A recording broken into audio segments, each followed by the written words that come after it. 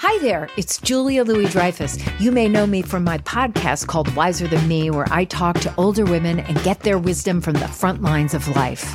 I was amazed by how many people told me our show made them look forward to getting older, which is why I'm here to talk about season 2 of the show. Sally Field, Billie Jean King, Beverly Johnson, Ina Garten, Bonnie Raitt, just to name a few. All hail old women. Wiser Than Me season 2 is out now from Lemonada Media.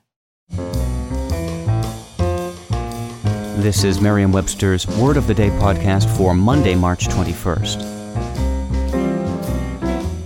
Brought to you by the new Merriam-Webster's Advanced Learners English Dictionary, designed for students and teachers of English as a second language. Learn more at learnersdictionary.com. The word of the day for March 21st is savant, spelled S-A-V-A-N-T.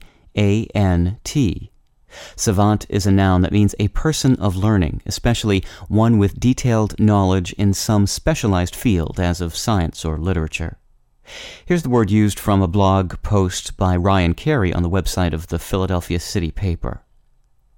It takes a certain type of savant to attend a Pink Floyd tribute show and audit every note, tempo, timbre, and sibilance. It takes an even more maniacal enthusiast to confirm which songs would have been embellished into improvisational subgenres and for how long. The word savant comes from the Latin word sapere, meaning to be wise, by way of Middle French, where the word savant is the present participle of savoir, meaning to know. Savant shares roots with the English words sapient, meaning possessing great wisdom, and sage, or having or showing wisdom through reflection and experience. The term is sometimes used in common parlance to refer to a person who demonstrates extraordinary knowledge in a particular subject, or an extraordinary ability to perform a particular task, such as complex arithmetic, but who has much more limited capacities in other areas. I'm Peter Sokolowski with your Word of the Day. Visit the all-new learnersdictionary.com, the ultimate online home for teachers and learners of English.